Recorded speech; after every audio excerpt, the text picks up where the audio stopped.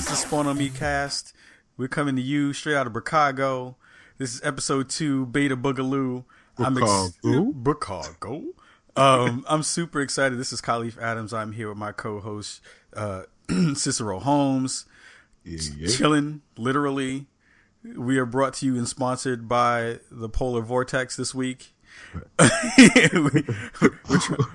we're trying to not die, right? Oh man, and try to bring you some good gaming news while in the middle of all that.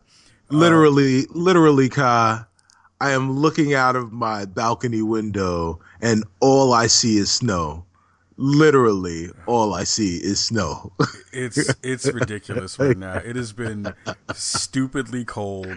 It has been like that for almost 2 weeks, at least from what I can tell. Yeah. And I'm not digging it. I'm not happy. No. We talked about this in the pre-production, pre-recording cast that we usually do that runs probably longer than the real cast that we do.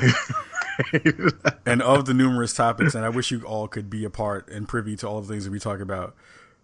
One of the funniest things that we just talked about is how during a short period of time, when Rhythm Nation came out, how everyone tried to get the hand signal, the hand countdown, exactly how Janet got it.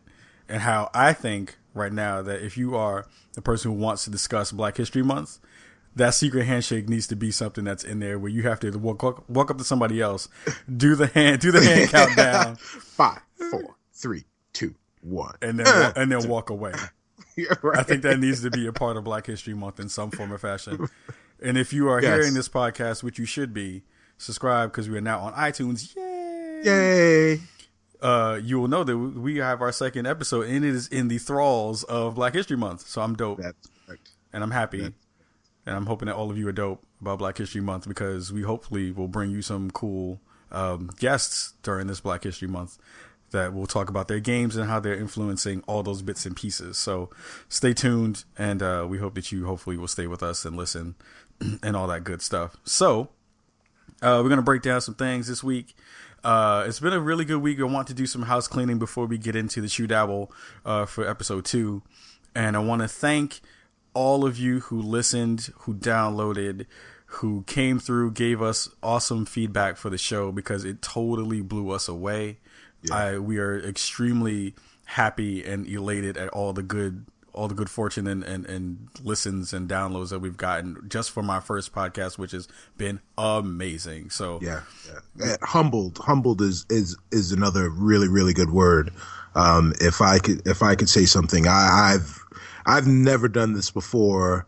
I'm still wet behind the ears, and Ka has been guiding me along, but the amount of positive feedback and feedback in general that I've received from my friends and from, new friends, has been amazing. So thank you from the bottom of my heart. Thank you very much for listening and for paying attention to what these two idiots have to say.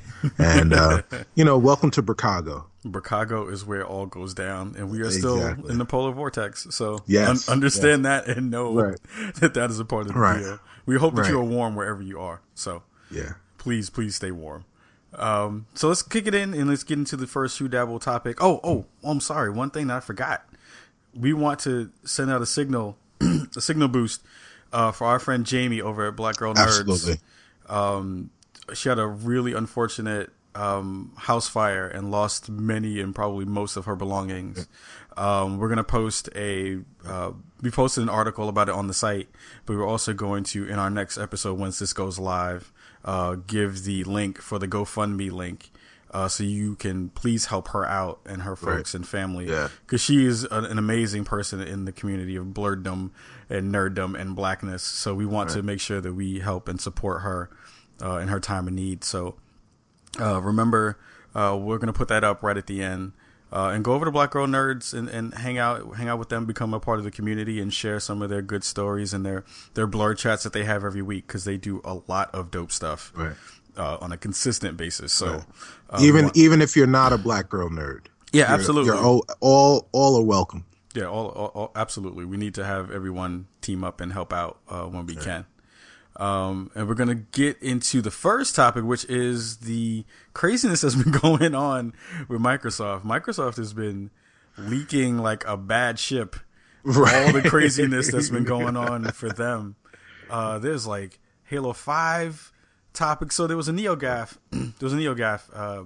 Post that someone put up who was supposedly insider who was in Microsoft, and they basically talked about lots of stuff that no one is supposed to know, but this guy knew, and some sources kind of verified little bits and pieces of what was going on. And some of those were like Halo 5 coming out sometime soon, a remake to Halo 2, a driveless Xbox One, which I think would be super dopeness. I think they really would be cool if that happened. And we went over the story and looked at it, and it seems like a lot of those things are kind of verifiable in some aspects. You know, everything comes out as a rumor at first, but if you have some people in there who kind of know what's going on and they can give some more detail, it gives more validity to the story. So I don't know. What do you think, C? Well, I mean, the first things is the driveless Xbox One was, as rumor has it, as another rumor has it, is what they were originally planning for the Xbox One. And what happened was the backlash after their announcement prior to E3 made them go back and revisit adding a Blu-ray drive. Now, I'm of two minds with this. I love the fact that my Xbox One has a Blu-ray drive on it, so the 3 or 4 times a year that I decide to play a Blu-ray disc, I can actually watch it in my living room with this Blu-ray player that I now have. But on the other hand, one of the addition of the addendums to the discless rumor is that there was going to be a terabyte hard drive in the discless Xbox One. So that would have been, I think, even better, maybe, than actually having a Blu-ray player. So it would have been really nice to have if I had, best of both worlds, Blu-ray drive and a terabyte hard drive. But maybe if and when the discless X1 comes out, I may wind up selling I may hit the corner with my current X1, and I got you, just come holler at me, and I'll get the discless one if it's got a terabyte hard drive, because that'd be nice. I wonder though, the one question I have is, one, is it going to be connectless, and what's the price point for it? If it's cheaper with it just not having a drive, then that would totally be worth it. If not, does that still scare people off even more? Because I don't think people are necessarily ready for straight digital, but also there's no real incentive besides the fact that you have no physical discs and the terabyte drive, if that's a real thing. Right. Yeah. Now, there will never, and I'm saying it here, they've said it other places, I'm saying it here again, there will never, and the stubs means never, be a connectless Xbox One. The Kinect is such an integral part. You've heard it here first. Right, exactly. And you'll hear it here again. It's such an integral part of the entire Xbox One experience that you will not be able to find one without a Kinect. It doesn't function without a Kinect. And in so much that I had a friend who bought an Xbox One, got his Xbox One, was reticent to put his Kinect on, and I convinced him to put it on, and his Kinect stopped working after about 3 weeks or so, and it took him a week to get a replacement from Microsoft, and he was losing his mind. And this was a convert, and he could not believe what it was like to not have his Kinect. It's so important to have that they will not ever sell it without it. Even if people don't make games for it, it will be there. It will be there. I mean, that was part of the conversation when people started to think about the Xbox One as a system that they were going to have in their home as the middle of their entertainment system. and were really worried about. That was one of the first things I worried about when they had you have to have a Kinect with it, is if one component breaks, then you have to ship the whole thing in, as opposed to if my PS4 dies tomorrow, or if my camera dies tomorrow, I won't have to trade it. I won't have to send in my PS4 for everything to work. That's a little bit crazy, but we knew this going in. It's just to hear it in a real way makes me still even more worried that they still won't maybe possibly make one without a Kinect.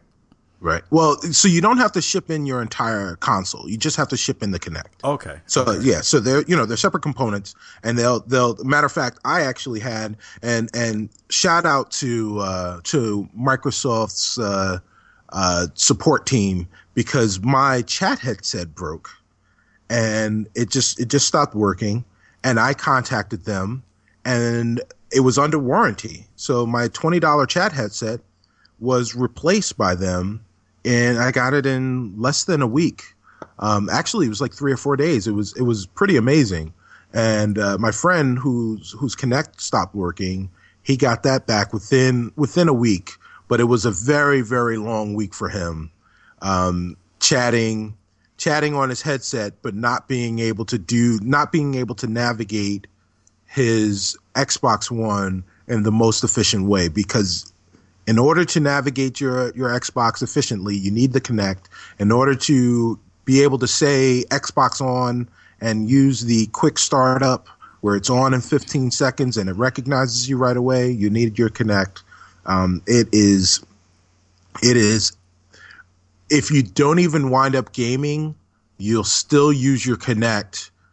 If you've got your entertainment center hooked up through the Kinect, through the Xbox, the way that the Lords at Microsoft wants you to, the Kinect is the most integral part of that. That is Voltron's head, that Kinect. Yeah.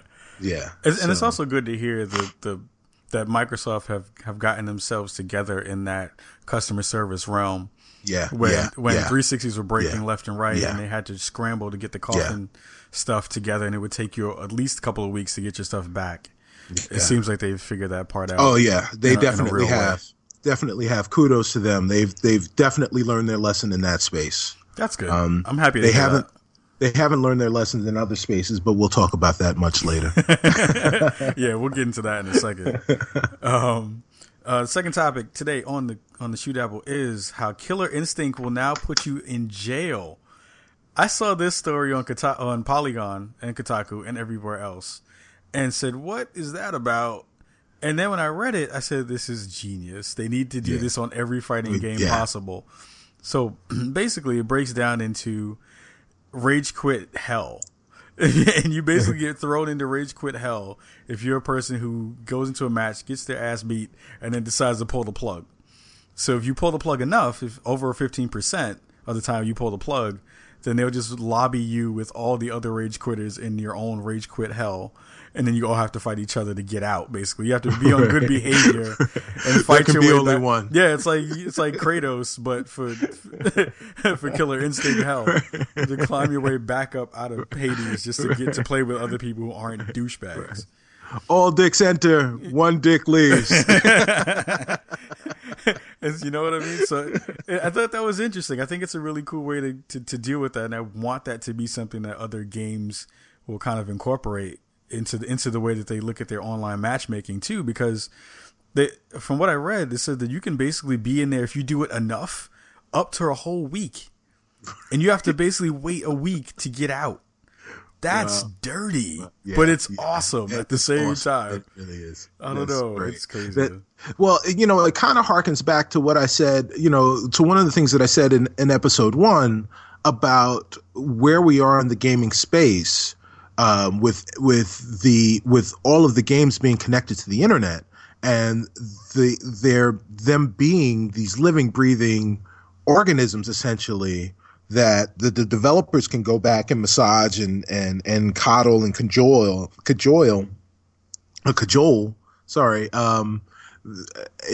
into something more evolutionary, and this is Double Helix doing exactly that right now. Yeah.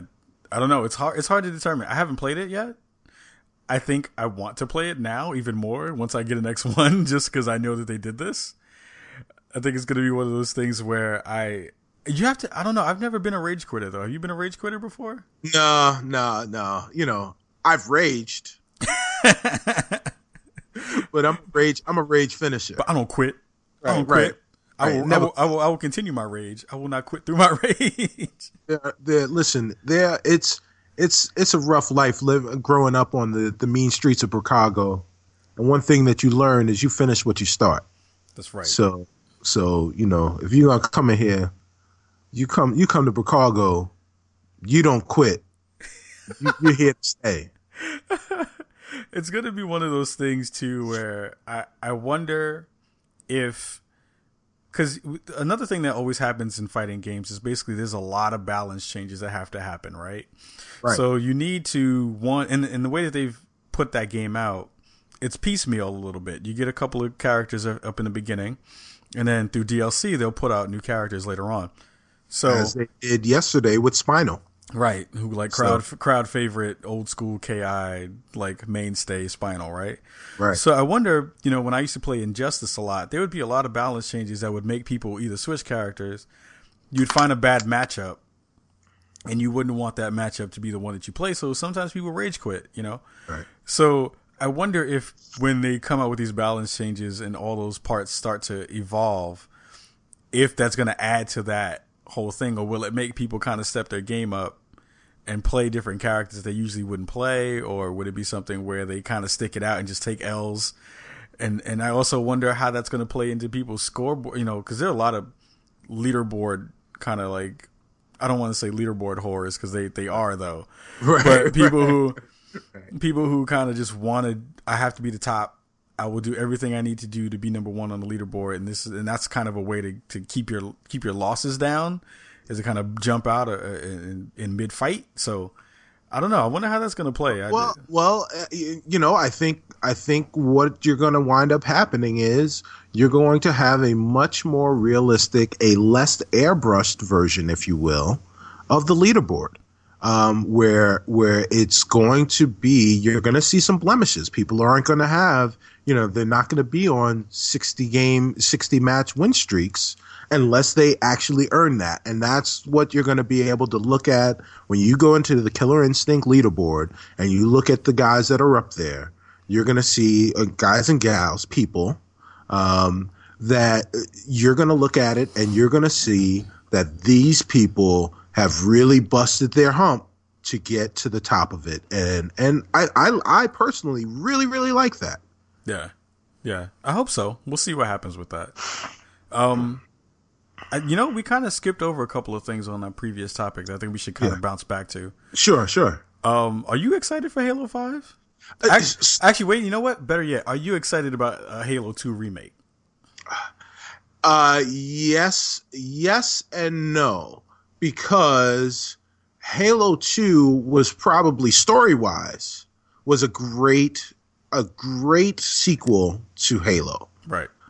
So I think I would really, really enjoy going back in and diving into that story again. And again, the original Halo Anniversary was really great. The 343 did a really good job of bringing that story back and really polishing up what in my mind was already a great looking game, but now in retrospect looks like crap. And so they really did a great job of polishing it up and making it look really, really good. So I would love to see them do the same thing to Halo 2, and it would be fun to go in and play with a friend or a couple of friends, the co-op campaign again. The thing that kind of scares me is that that's what 343 has been spending their time on. That they've been spending their time on polishing up Halo 2 and not necessarily working on Halo 5, because I have put this in your databanks too, Internet. I have very little to zero confidence that we will see Halo 5 this year. Really? How long do you think it's going to take? You know, I don't know, and that's part of the crux. I think it'll definitely be out in 2015, and generally, and this was a Bungie thing. Generally, it came out around September, October every year. But you know, the big games are supposed to come out in November.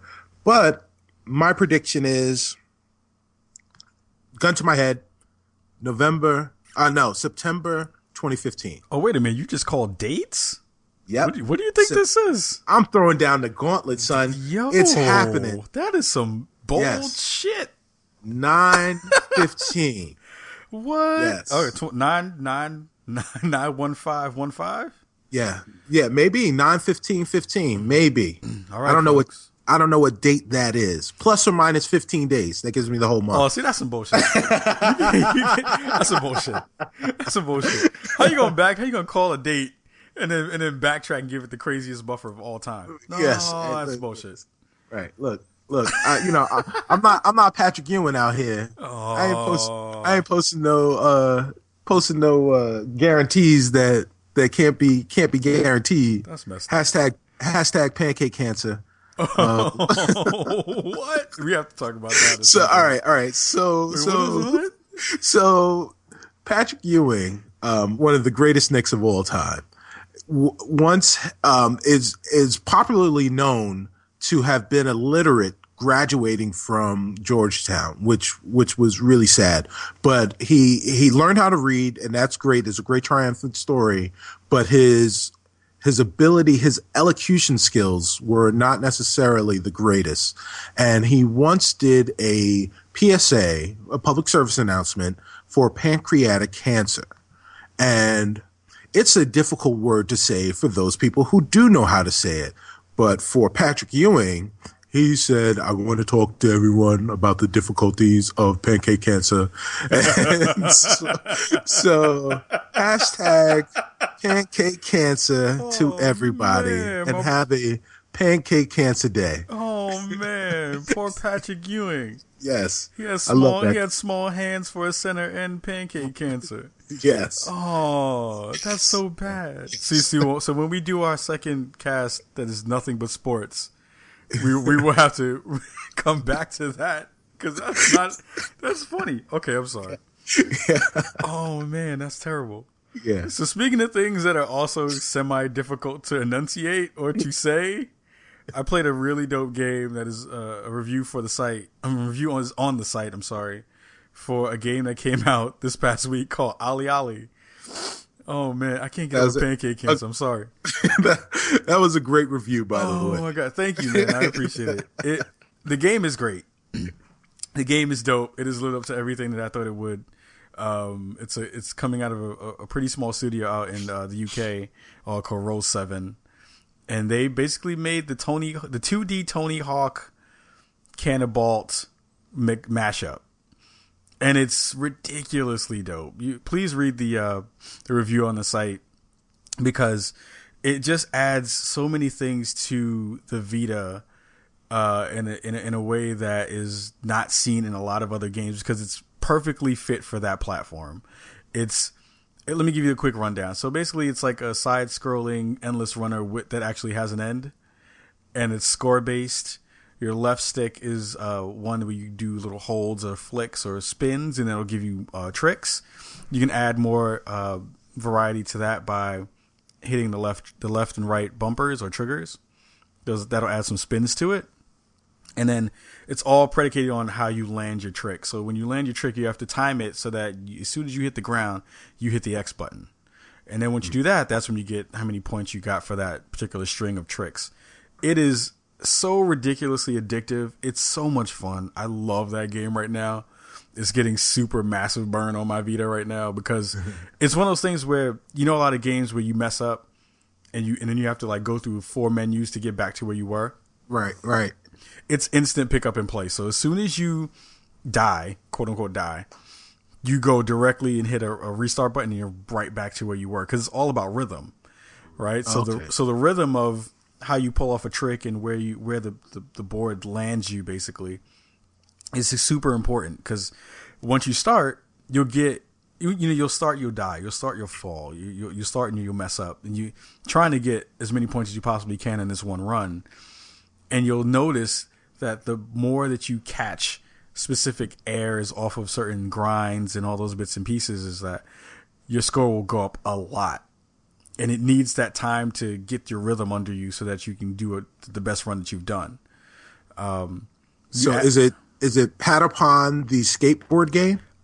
Well, yes and no, in the way that Patapon was, a game that was basically a music rhythm game, and that was different in the way that you had to consistently keep a rhythm to get your Patapons to do certain things.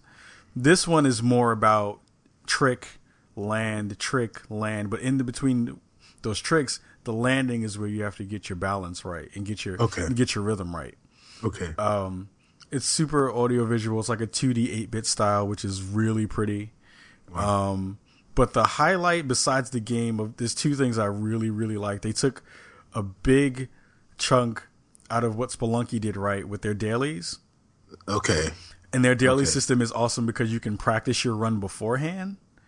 And that makes a huge difference. It makes because I play Spelunky a lot. Right. And that's a lot due to all the streams that I've seen of people doing their daily runs and all the crazy that you can find, even though I kind of suck at it. But this one you can totally do a practice run first, and like I wrote in the review, it's more troublesome and more treacherous when you do your actual practice run, because then you get really good, and as soon as it's time to go for real, you fuck up so quick.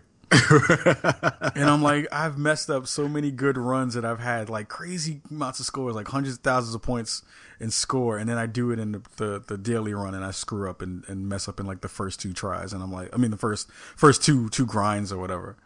So it's amazingly dope. This has never happened to me. Yeah, I was I swear. I thought I did it, and then right. and then pancake cancer came. Right. And then I messed up. Right. So I don't know. It's one of those games. It's like $13, I think, on the store. I would advise people to try it out and buy it and play it. And if you know someone who has a Vita who has it, then to do that. And the second part of all the amazingness that actually is Ali right now is the music. The music on that game is one of the best like collaborative efforts of putting together a soundtrack that fits a game's gameplay perfectly. Wow. It's like various genres, dubstep kind of stuff, like bebop jazz, straight hip hop, all these bits and pieces that all fit together and make you, it like hypes you up for your runs, which I didn't think that a game would do in a long time, but they've figured out a way to like find the songs that go really well with that game, and it's dope. It's super dope. Yeah, that's an underrated thing, I think, is having someone understand music well enough to go in and marry a gameplay with a soundtrack. Right. And when it's done right, you recognize and Ali is doing it right, and when it's done wrong, there, some games like Madden, excuse me, man, that you also recognize. I mean, 2K13, Jay-Z, yeah, right, ruined the music of that game by putting his terribleness all over it. Right. Jigga. Yeah. Jigga. Oh yeah. I was like, you just ruined that game. You just ruined it. You ruined. Yeah. Ruined. Yeah. Ruined. Hashtag ruined. RUNT. Right. You ruined that game. I just want you to know, 2K Sports, he ruined it. Don't let him ever touch the soundtrack again. Thank you. Oh my gosh. Oh my goodness. But again, I can't emphasize more how awesome the music is in that soundtrack. There is a link to a playlist, a YouTube playlist that has all the music in it on the site in the story. So please check it out and let us know what you thought about it and how the music was in that bad boy, because it was super dope. Speaking of super dope, it's time for our music break. And this is a close personal friend of mine, and we'll just let you get into it, and then we'll talk about it after the break. All right, we'll be back after the break. I don't know what I would do do without you, babe. Appreciate so many things about you, babe. It would be hard for me to breathe without you, babe. I'll be down on my knees without you, babe. Big screens, magazines, the only place her pretty faces can be seen. She my queen, head of my team. Since a teen, she been running through my dreams. Now I buy her minks and expensive drinks. Every time she blink, another diamond link. Throw in the kitchen sink, I'm buying properties. We on a shopping spree, she burning hot for me. I touch her properly, she's always in the mood. She got an attitude, I give her gratitude, then give her longitude. Cause I'm that stronger dude, I'm not that corner dude, I'm that jump right on a dude. I don't know what I would do without you, babe. Appreciate so many things about you, babe. It would be hard for me to breathe without you, babe. I'll be down on my knees without you, babe. Her body is stupendous. Yeah, so I hope you guys enjoyed that. That was the Bronx's own Gorilla Palm, Don Mose with Appreciate You. Yeah, BX all day, every day. Yeah. All day, son. Yeah. 145 on the concourse. Yeah. Exactly. The 718. Oh, God. I haven't remembered when people actually rep the 718 for real, right. For real. In such a long time. It's been years. I still get crap because I moved to Brooklyn. I'm sorry, to Chicago. Yeah. And people give me crap because I moved down there and don't rep the Bronx anymore, which is not true. I still rep the Bronx. It's just too far. That's it. Yeah, well, there it is. My cousin, he lived in Brooklyn. He lived in Coney Island. Shout out to Brian Riddick. I put your government out there. Come out to play. Yeah, exactly. Lived in Coney Island. We lived in Coney Island together. Then I moved from Coney Island to Roosevelt, Long Island. Shout out to the Velt, Rough Riders. And now we're talking, 25 minutes drive. He would never come out to visit me because it's all the way out to Long Island. Now, for those of you who know, Brooklyn is actually on Long Island, but they try to front like, it's like California to get there. Please don't let my wife know that you just said that on the podcast because she knows I'm when you're from New York, I don't know if most people know this. Most people in New York are absolutely terrible about geography. And I am one of those people. And I will randomly just blame it on my public school system education, which is not fair because that's just straight mental laziness. But she will get in my behind because she's from the Midwest about geography and all those bits and pieces. So please, I will scrub this part out of the podcast so that she will not hear it. Right. Okay. And please, no one else on Twitter and all the other social media shout at me about geography because I will block you. Block you as spam. But you are nothing but the devil. You are nothing but the devil. Talking about geography on my podcast. What's wrong with you? Oh man. So you talked about before the break. We had a little bit of stuff about Microsoft and some of the games that hopefully will be coming out. But there's another one that is the hugest, biggest game that I think Microsoft has coming down the pipe, and that is Titanfall. And you had some time with the beta, right? I didn't have time with the beta. What? And actually, all right, well, let's talk about that. So if you go to, or as you first read and possibly learned on the SpawnPointBlog.com from yours truly, the Titanfall beta has been announced, but there haven't really been any details given outside of the fact that it'll be available for Xbox One and PC owners only. Oh, okay. But it's coming hot on the heels from the very, very, very, very, very, very, very well received Titanfall Alpha, which was closed, which yours truly was a part of. So, okay. I got to play with there may have been maybe 10,000 people throughout the world outside of Respawn that were able to play Titanfall for the alpha weekend. And let me tell you, I've been reading since E3, since it was announced and people started talking about it. I've been reading and watching lots of people who have had hands-on with it talk about what a great game it's going to be, how much fun they had playing it, and how, everyone needs to look out and look out for this game. And I can tell you here for a fact that it was not hyperbole. Oh my effing G. This game was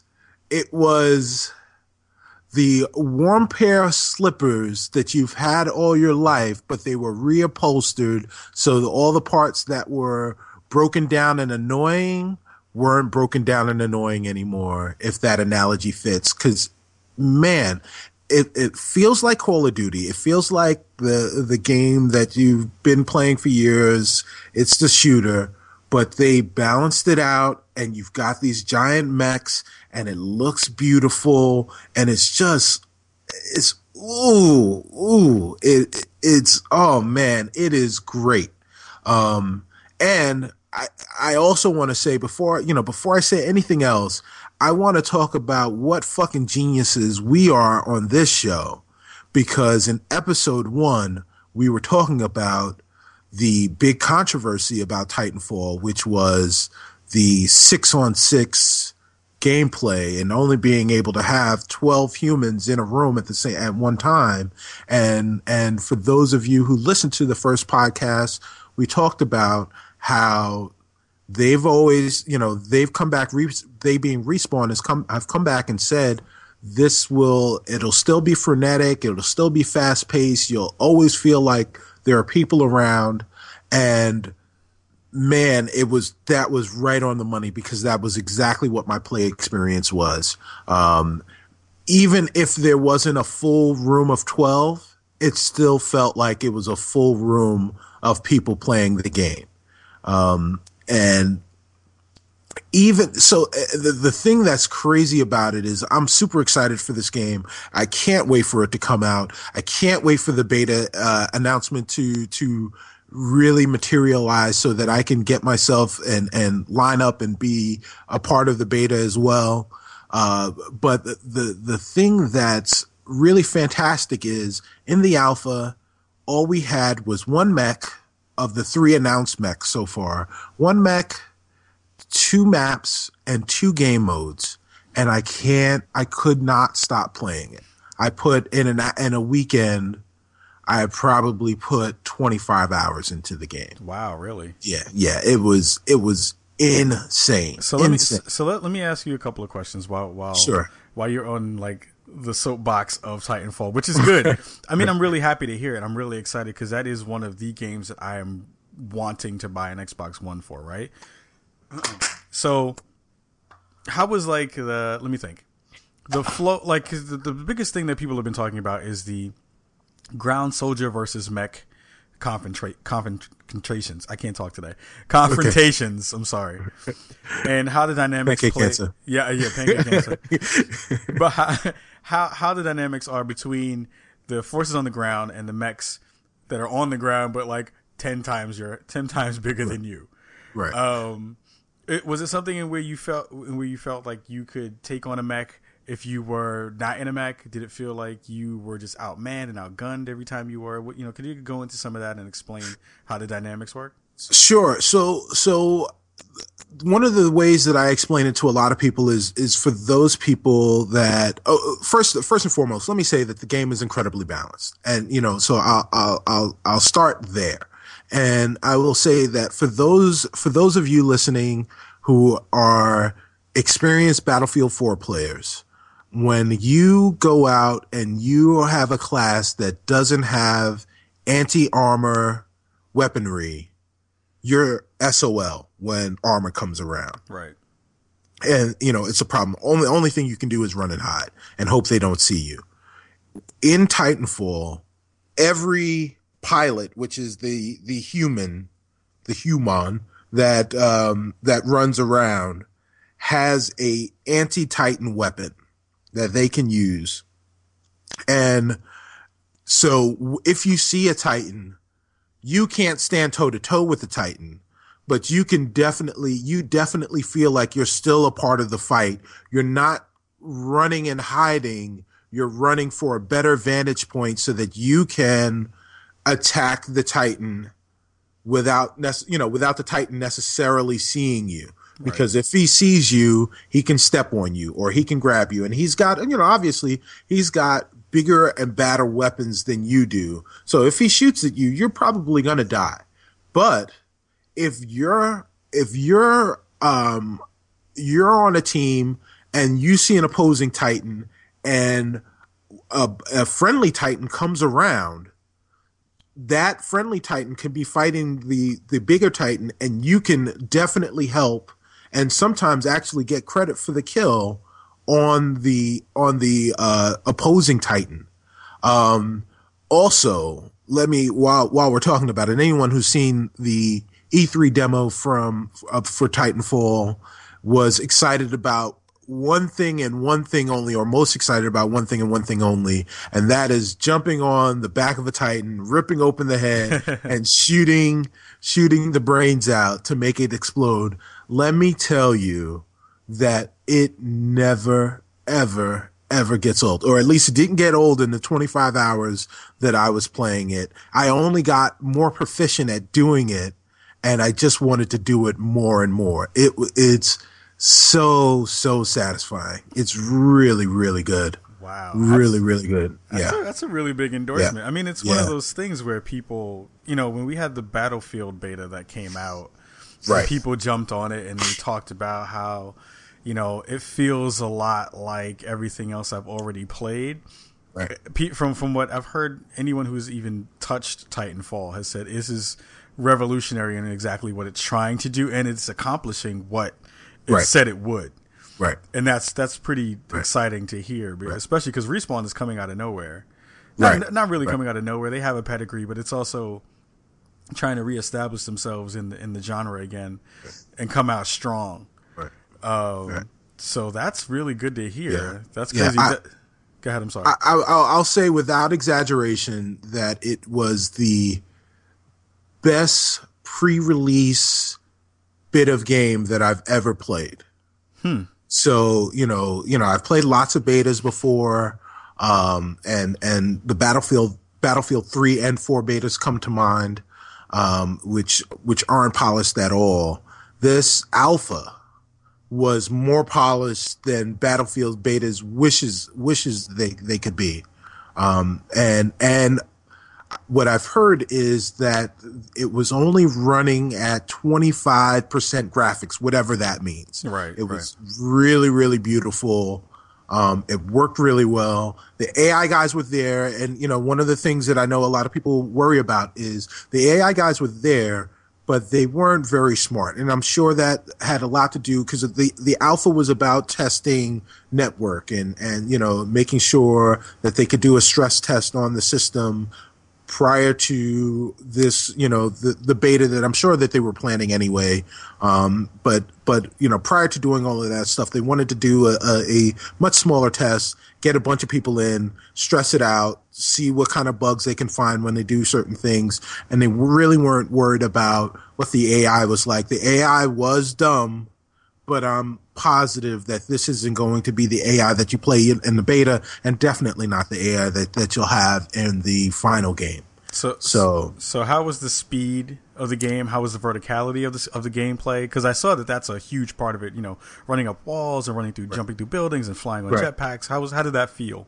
It was frenetic. It's one of those things that it's very, very rare to have a E3 gameplay snippet be as indicative or as true to reality as the Titanfall test was. And part of it has to do with the fact that it was the same two maps. So I didn't see anything new. I didn't see anything that anyone hasn't already seen. But I was able to get in, run across a wall, and then jump and run across another wall, and then double jump across the street to, another platform and lift myself up and jump through, and run through a hole, grab a guy's head and snap it and twist it all the way around in the melee kill. And then, karate kick an AI dude, jump on the back of a Titan, or even a friendly Titan and help him shoot, and then jump off of that Titan, double jump onto another opposing Titan and rip the brains out of it and shoot and kill that. So all of that stuff happened. The part, and all of it happened within this multiplayer that is a narrative for the actual game. Like, this is the campaign is the multiplayer. So at the end of every match, like before the match, there's a dropship moment, or there's some kind of NPC that's talking to you about what your motivations are for going to do whatever it is that you're doing in this particular moment. And at the end of every match, whoever wins stays and they keep that section. The losers have to get to their dropship and get the F out. So there's an extraction point, and you're trying to frantically make it to the extraction point, and there's a countdown. And if you can make it to the ship, you get into the ship, and you can defend the ship from attackers before the ship takes off. And if you're able to take off, you make it to the epilogue, you fly away, and you get extra points. But if you die before you get to the ship, you're dead, and you just get to watch everybody else try and make it. Or the opposing team, the winning team, can destroy the ship before it gets out of there, and everybody dies. So that sounds crazy. Yeah. It's out of control. It's out of control, and I loved every second of it. That sounds so dope. Yeah. Man, you've raised the hype level way past where it was before. Because that's the thing, I haven't had a chance to touch it, but I've been hearing all these rumblings and stories, and it's like the Blair Witch in some ways. Like, you hear about it and you're like, I want to see it. Right. I want to see it. I want to play around. I want to go. Right. That's crazy though. Do you feel like of course it was an alpha. Of course it's like nowhere near being done. But are there some things that when you played it, you can absolutely see some improvements upon gameplay and other bits and pieces? Are there things that you wanted that you didn't get? Are there weapons that you really liked to play around with that you thought were going to be like the go-to weapons? Stuff like that? Well, so one of the weapons that they had was this smart pistol that would lock on to up to 5 different targets, and with one pull of your trigger, it would hit all of those targets, and that was really awesome. But it worked well against AI guys, NPCs, but not as well against the pilots, human pilots, which I think worked out really well, and I think the balancing was really, really well done.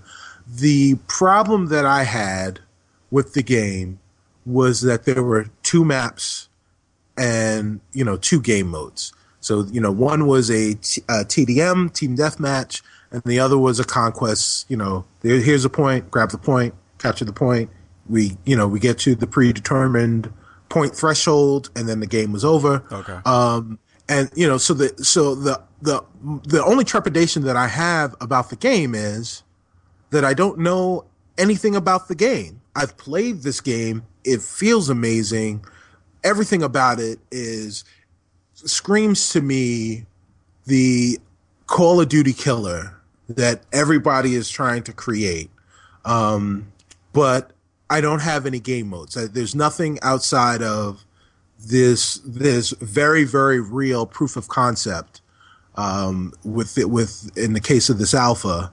But everything else. So, you've got your AI guys need to get better, and I need to know more about the game. I need to know what the game modes are. I need to know, I need to be able to see what the differences are between the three mechs that they've announced. And I want to know what the maps are. And then outside of that, I'm ready to go. I'm ready to go. Sign me up. So I heard interesting kind of discussion being had on the internet a couple of days ago about Titanfall, where people were talking about, since the game does not have a single player, how difficult it is to kind of convey what's going on in the world and the settings and all those bits and pieces in trailers, and how you're going to market that for the PR. Do you, in the time that you played it, we all know that the game has, most shooters have really bad stories, so it's easy to kind of get lost in the narrative when there really is a bad narrative to have. So do you think that with the multiplayer game side of it, and it just being multiplayer, if that's going to be an issue for them trying to market this game? Do you think it's going to be kind of difficult to get people to see other sides of that game besides just the multiplayer and say, well, I don't know if I want it because there isn't a single player story and it's hard for me to get invested in the world? Well, yes and no. Yes and no. So if you're the type of person who only plays single player and doesn't like playing with people, if you're the guy who likes to play with his toys and all by himself, then you may not want this game. Although I will say that for the lone wolves in the world, you can definitely lone wolf this game and still feel like you're doing it by yourself. But for those of us who want to play with a group, because of all of the AI guys there, you still feel like you're part of an army. I think if they decide to just the beginning of the game, you start it up and they give you this prelude, where this is the setting, this is what's going on, this is the world, this is what's happening. And this is what's led us to this. Right. They created these Titans. The rebel group got some Titans, and everybody's got a Titan. You've got a Titan, and you've got a Titan.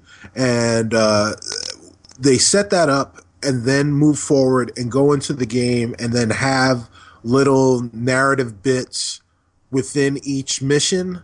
I think enough people will get the narrative, like it will be there. And I think that, in my opinion, I think works better than these thrown in single player, a la Battlefield 4, a la Call of Duty, where they have to come up with this convoluted story to try and make people feel like make them feel like there's a level of interest there, and that you have to feign it in order for you to kind of get through the single player campaign. They just kind of they get rid of that, and I think they have a really golden opportunity to show the Battlefields and the Call of Duties this is how it should be done going forward. Okay, that's good. That's a good perspective, because although I don't think it was something that I in particular was worried about, I thought it was an interesting conversation that was had, and it was something where people kind of didn't necessarily know how to think about the game besides just the multiplayer. Is this just a multiplayer game? Because that was something that I think a lot of people kind of wanted. Right. With the Call of Duty series, period. They were like in Battlefield 2, it was like, you guys make shitty stories. Right. Why do you need to continue to make shitty stories? Right. Just make a multiplayer part. Right. But hearing that, people are like, no, but I like it. Right. I'm like, who are you people, for one? Right. And two, is that, are you sure this is what you actually want? So Right. Well, to me, there hasn't been a conceptually good single player campaign story since Homefront. Oh yeah. Right. Yeah, which was written by the guy who wrote Red Dawn, which was a great movie, the Swayze one. Right. Not the Liam Hemsworth one. Mm-hmm. Spec Ops: The Line was really good too. Oh yes, Spec Ops: The Line also. Yes, so Spec Ops: The Line, which you could have gotten on PlayStation Plus, was a fantastic story, and I never played the multiplayer. So for me, Spec Ops: The Line was a single player game, right? With a fantastic story, and then Homefront was a multiplayer game where I paid attention to the single player. So that those two games, but Call of Duty and the Battlefield, like the really popular ones, I never play those single players. I pass through them just because, and unless there is some incentive, like there's going to be a gun or something that I can use in the multiplayer, then I'm not gonna play that. And they just, and what Respawn has done is kind of said, hey, look, everybody knows, it's a shot across the bow to EA's other property to DICE and to Infinity Ward and Treyarch, and right. just basically say, hey, look, you're wasting your time with these campaigns. Everybody knows you're wasting your time. We're going to show you how to do it the right way. And maybe I'm putting the cart before the horse because we really don't know. That's the devil's in the details, and we don't have very many when it comes to Titanfall. But I really believe, based on the intelligence and the thought that was put into how the game is balanced and how the game plays, I think that the same level of thought and intelligence will be thrown into how they actually put the narrative together for the game overall. Okay, yeah, I totally agree. We'll see. It's an unknown entity. We're still trying to figure out what Respawn brings to the table besides their Call of Duty pedigree. Right, and I wish them luck. I mean, it's hard to launch a new IP, especially in that shooter genre, where there are so many throwaway shooters that come out every year. So it's going to be interesting to see how all those bits and pieces work. Yeah. Well, I will say this. I will say this much, Internet. You've got 6 weeks, if you don't already have one, to get your $560 together, because you will, if you enjoy shooters, even in a passing way, you will love this effing shooter. Let me tell you, this thing, this is it. This is it. Make no mistakes where you are. The waiting is over. Hashtag Kenny Loggins. I can't. Wait a minute. All right, hold on. So far, we've had hashtag runt. Right. Hashtag pancake cancer. Right. And hashtag Kenny Loggins. There you go. On episode 2 of the Spawn on Me cast. Yep. Coming straight to you from Chicago. Oh my God. I don't even know what to say with that. I don't even know what to say to that. I don't even know what to do with that. At all. Right. At all. I don't know. Well, we got to big everybody up because if we don't, who will? I don't know. Kenny Loggins. Kenny Loggins would be the one to big everybody up. Yep. There it is. Big everybody up. But it's fun. It's funny that I don't know. It's weird because people talk about getting bigged up all the time, and it's hard to give people positive information and positive stances, which we try to do. Right. But there was a hate-filled spoof that came out. I shouldn't say hate-filled. It was massively tongue-in-cheek. That talked about EA this week. Or it was EA either last week or the beginning of this week. And it was one of the funniest things I've seen in a long time. I think we should play a clip from it. Or we might just play the whole thing and let you hear it. We'll put a link in the show notes on the post when it goes up. But we're going to run it really quick so you can hear it if you haven't heard it already.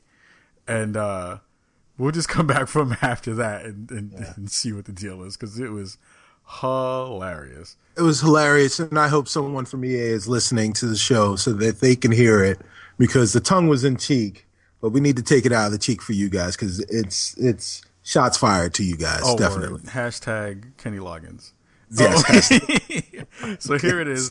Tell us what you think. We're gonna come back right after this And oh man, that's craziness. Hi, I'm John Riccatello, former CEO of Electronic Arts Incorporated. Over the past few years, EA has received a lot of complaints from its customers, specifically about our poorly optimized Origins service, our always-on DRM, and us nickel and diming customers by releasing DLC that you unlock with money rather than skill. Well, I'm here today to explain exactly why the company went forward with all of these decisions. You see, Electronic Arts doesn't give a shit about its customers. We don't! We have more power than any other publisher in the video game industry, we own more developers than anyone else in the video game industry, and we can buy any score we want to off of IGN. Hell, we can completely control the video game market if we want to. We own the Madden series, the FIFA series, and so many other sports series, and all we need to do is just make a slight graphical upgrade and people will eat that shit right up. And as for our big AAA titles that actually have some level of originality to them, well, we don't care about those either. As long as we're making money, we're happy. Remember Mass Effect 3's terrible ending? You know, the one that absolutely no one liked? Well, we rushed them to complete the game in only 2 years as opposed to the 3 that it usually takes. Best part is, you guys blamed them. And don't forget about Dead Space 3, the game that completely forgot about the whole survival horror aspect of the game, and instead had $50 of on-disc DLC and microtransactions to upgrade your weapons. You know, we made so many bad business decisions with that game, we were actually thinking of canning the whole series. No, seriously! And that brings us to our latest game, SimCity, that requires an always-on internet connection even for the single-player mode. Best part, during the first week it was so congested no one could even play the game. They couldn't even connect to any other games on Origin. Yes, I know you guys voted it as the lowest rated item on Amazon, but we still sold 1.1 million units within the first week, so we don't care. Now that whole debacle is what caused me to step down as CEO of the company, and you weren't ever going to buy an EA game ever again. That is until we released our Battlefield 4 trailer, causing you to forget, lavishing praise on how good it looks despite the fact that it's the same shit all over again. Ha! You're such perfect little sheep, aren't ya? See, that's how we do business here at EA. Sure, it's a dumb business model, but we'll still be making money years from now, and honestly, there's nothing you can do about it. Unless you stop buying our games. But you're not smart enough to do that. You know why? Because you bought our games in the first place. Electronic Arts. Because fuck developers, fuck the customers, and fuck you. That's funny. Oh, wow. That was... Wow. That was, I mean, that dude, whoever, oh man, they went in on that. That was good.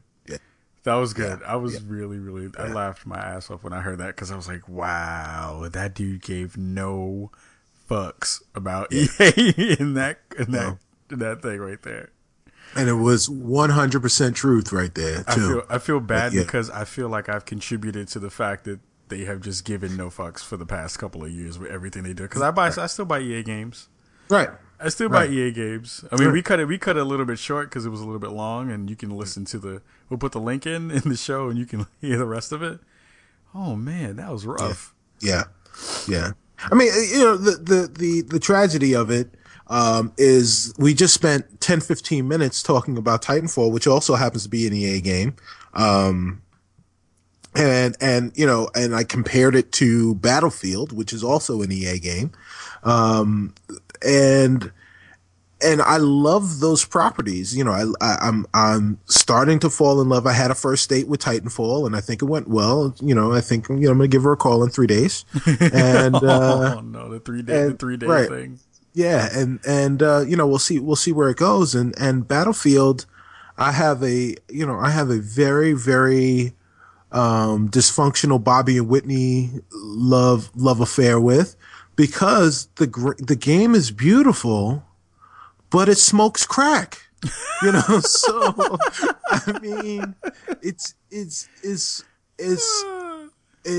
you know, functionally just functioning, in terms of, like, it's just this side of not being broken most of the time. And they just pushed out another update for the current gen Xbox One, PS4 consoles recently, and it allegedly has gotten a little better, but it hasn't, you know, it's not, we're now 5 months removed from the release of the game, and we're still talking about connectivity issues.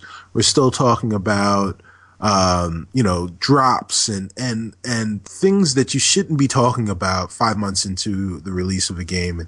And EA has had just a really rough 15 months when it comes to connectivity. And they should be ashamed of themselves. They really should. They really should. So while, I'm not necessarily pro griefing or pro trolling, although, it is fun. When the shoe fits, EA, you're Cinderfucking-rella in this case. and you deserve some of that. You deserve to be able to see that from people. You deserve to have people kind of laugh and point at you, even while they're buying your games.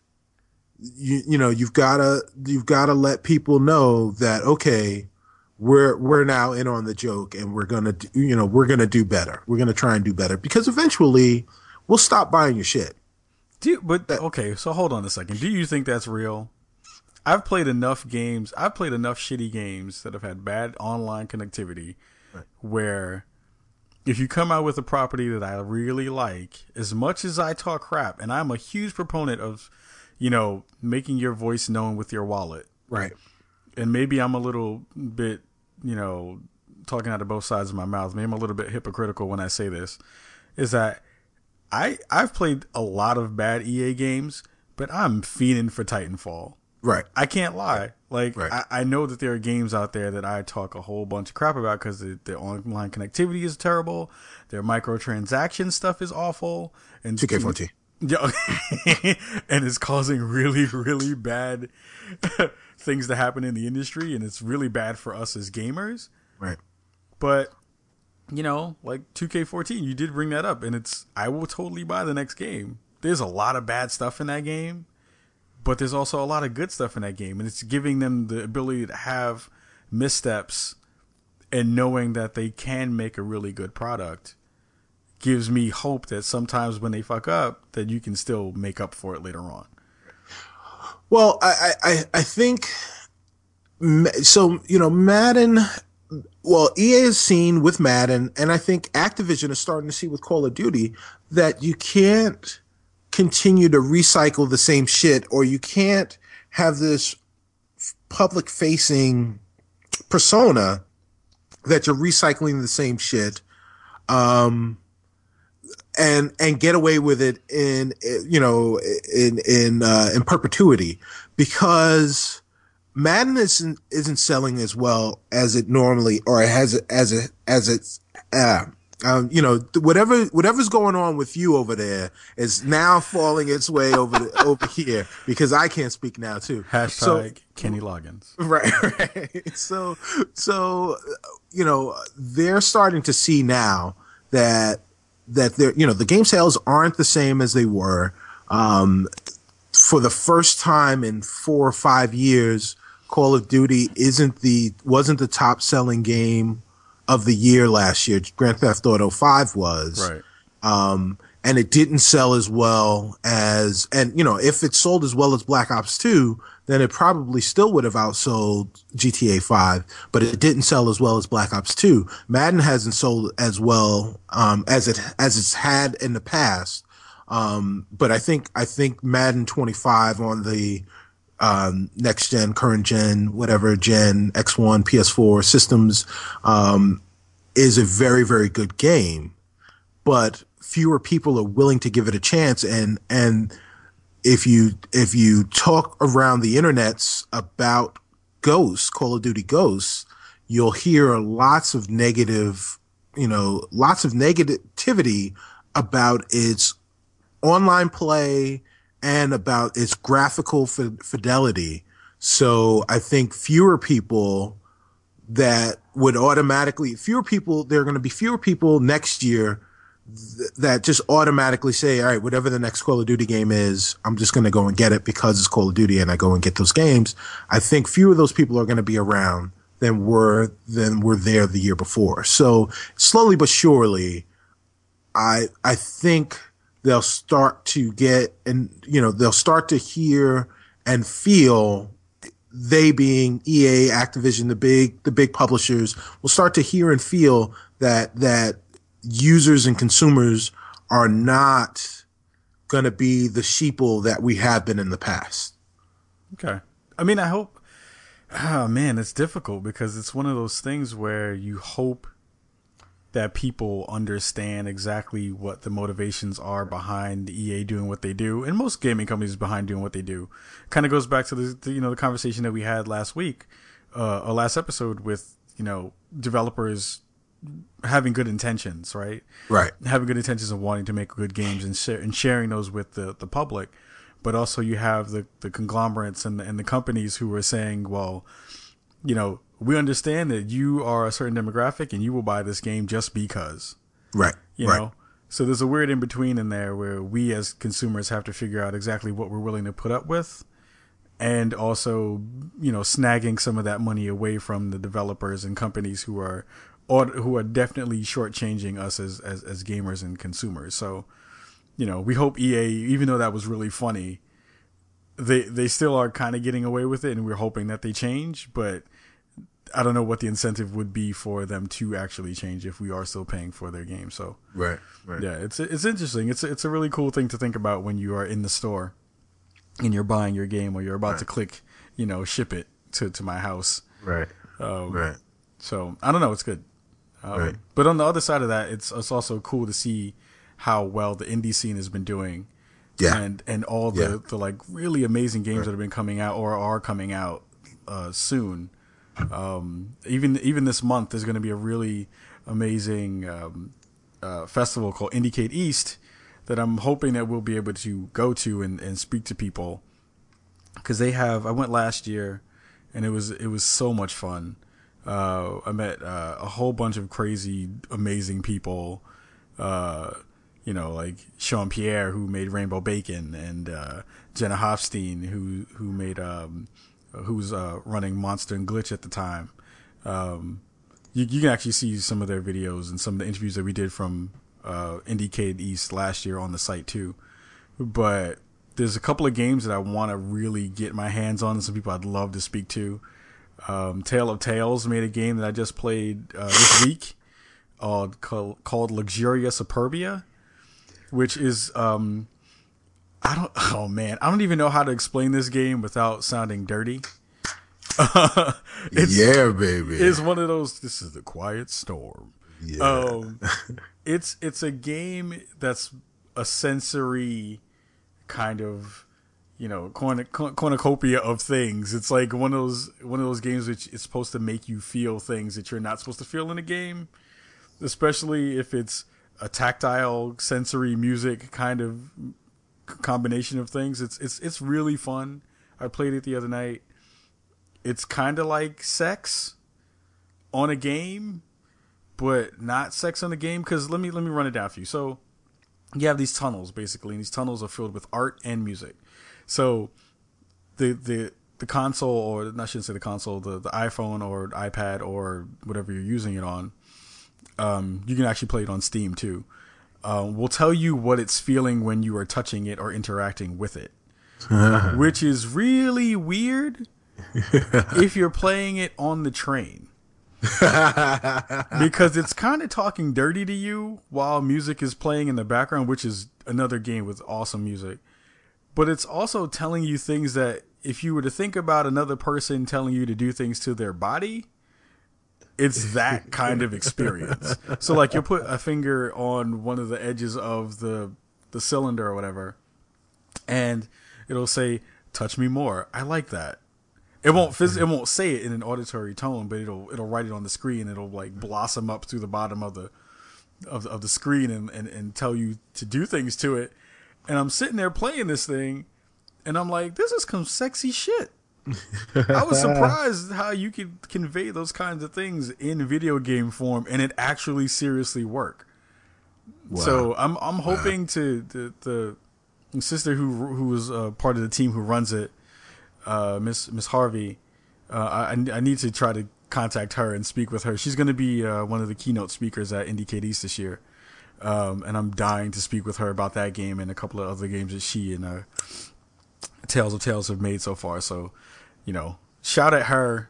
You know, I'll try to post her Twitter account and stuff and say, hey, make that happen. We want Spawn Point to chat with you and do all that cool stuff. So I don't know. It's going to be interesting. There's a lot of indie stuff that's coming out, and I'm hoping that Indie Kate East will give us more things to talk about on the cast and share with you guys, because I'm telling you now, that game is dope. And if that's just a small sample of all the cool stuff that I've seen so far, it's going to be a fun Indie Kate East this year. And that's happening on the 14th of this month. So that's coming up really quick. Yeah. That's the indie scene is great, and it's always wonderful to be able to see what the imagination and the ingenuity of people that are unencumbered by quarterly reports and stockholders, you know, and shareholder demands and that kind of stuff, to see what they're able to come up with. Because, you know, some things sound great in your drug-induced state when you're thinking about it and creating it. When you're popping mollies. Right, exactly. And some ideas don't. But being able to play those and being able to experience those is part of what makes gaming and interactive media fun. And it's Indiecade is a celebration of all of that. And I would recommend anyone who's in the tri-state area over Valentine's Day weekend to check it out, and we'll make sure that we put the Indiecade website up in the show notes so that you guys can take a look and see the information, see what's going on there. It's going to be a great time, and we hope to see you guys there. Yeah, that would be awesome. If you know that you're going and want to get up with us, tweet at me at Kajakins on Twitter, or at Spawn on Me, or at the Spawn Point blog. And let us know if you're going. Let us know if you're going to be there, because we would love to chat with you. And hopefully we'll be doing some video interviews if I can get the press passes to come through and my video crew to kind of step up and roll out. That's going to be something that's going to be fun if it actually goes down. Word. Word. Roll out. Yeah, roll out, right? Yeah, but I think that's it for that, though, because that's exciting. But yeah. I wanted to ask one question of the audience, of the community, before we wrap up episode 2. It is Black History Month. It is a month for everyone to celebrate the beautifulness of the Black experience and Black people. And there have been some pretty decent Black characters in games that have happened during our lifetimes. So if there are any characters that you want to talk about, want to discuss, or that are your favorite Black characters in games, I want you to tweet at us and use the hashtag BHMGaming, Black History Month Gaming, and send that to us so that we can discuss it maybe on the next show, or we can do an article about it, or I can tattoo it on my chest. That would be awesome. So do we want to talk about this? This is, like we said, this is our episode 2. This is Beta Boogaloo, and we talked about one beta coming out, Titanfall, but there's another beta coming out that's coming around. Oh yeah, I totally forgot about that. Thank you for catching that. Yeah, I'm personally very, very excited. The Microsoft fanboy is very excited about, and that is PlayStation Now, the hottest thing coming out of CES this year. The second half of the story that hopefully you read first on the SpawnPointBlog.com is in a story titled brilliantly, I might add, betas everywhere. Or everything's coming up beta. Nicely done. Yes, is it in a nod to Milhouse on The Simpsons. PlayStation Now is releasing a beta, and the invites are finally starting to trickle in via email to people so that they can get involved in PlayStation Now, and that's really, really exciting. PlayStation PlayStation, please send me my beta code. Please send me a beta code. You know how badly I want to get into this PlayStation Now beta? I would put cheese on it. It has cheese on it. Come on, hook a brother up. I'm not asking for much. I just want a beta code. Tap, tap, tap. Tap my arm. Beta code. Right. I don't know. It's one of those weird, I don't know. It's like Titanfall and PlayStation Now are two of the things that I'm so excited about. Right. And I'm like fiending beyond belief to get into. I'm like, oh man, if I knew somebody who knew somebody who knew somebody, I would totally like figure out a way to hook a brother up. Like, give me some codes, man. They actually put It's funny because they actually put a list out of some of the games that were supposed to come out on PlayStation Plus. And on PlayStation Now. I'm sorry, PlayStation Now. You're right. That's the funny thing that kind of threw me off was, you know, the worst thing that's going to happen with PlayStation Now, because it's going to happen, is latency. So latency is going to be a huge issue. Right. And the list that they put out, I guess some people had already gotten their codes and have already checked it out. Let's go through it really quick. It's Killzone 3, first-person shooter, which is going to be really difficult to emulate over Gaikai. Right. Puppeteer, which they already talked about in some of the showings that they had, which worked already pretty well.